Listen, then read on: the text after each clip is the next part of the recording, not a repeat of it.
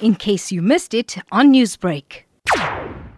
It took India 325 days to reach the 10 million milestone, but Joyce Shah, a Florida-based physician, said 2021 will bring cheer for both India and the United States, which has 17.6 million cases. It's all good news. I think that 2021 is bringing all good news.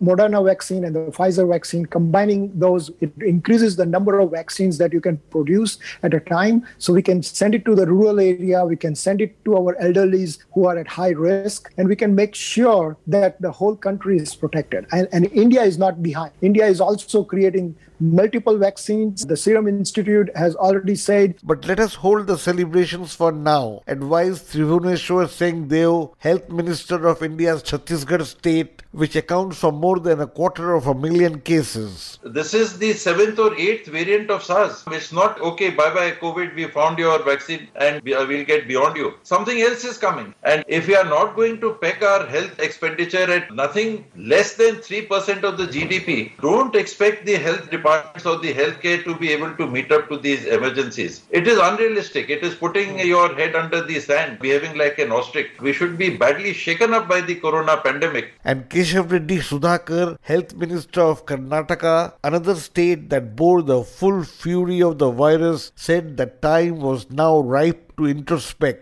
Country like India, the developing country, should understand we should emphasize and build a robust healthcare systems in this country. Secondly, we need to understand healthcare is so pivotal. Without health, there is nothing that can move. In terms of public healthcare, we are not spending enough. To what GDP that we are earning, we are spending very less. Less than 2% of our GDP is very less. Last week, India's Supreme Court ruled hospitals must not overcharge COVID patients. As it said, affordable healthcare was a fundamental right of all Indian citizens. The government has tried to do whatever we can because it's a very crisis situation. And so here, through public-private partnerships, through partnerships with charitable hospitals, a number of cities and states have come up with innovations to try and bridge this gap. That was Urvashi Prasad, a government policy maker from the National Niti Aayog think tank.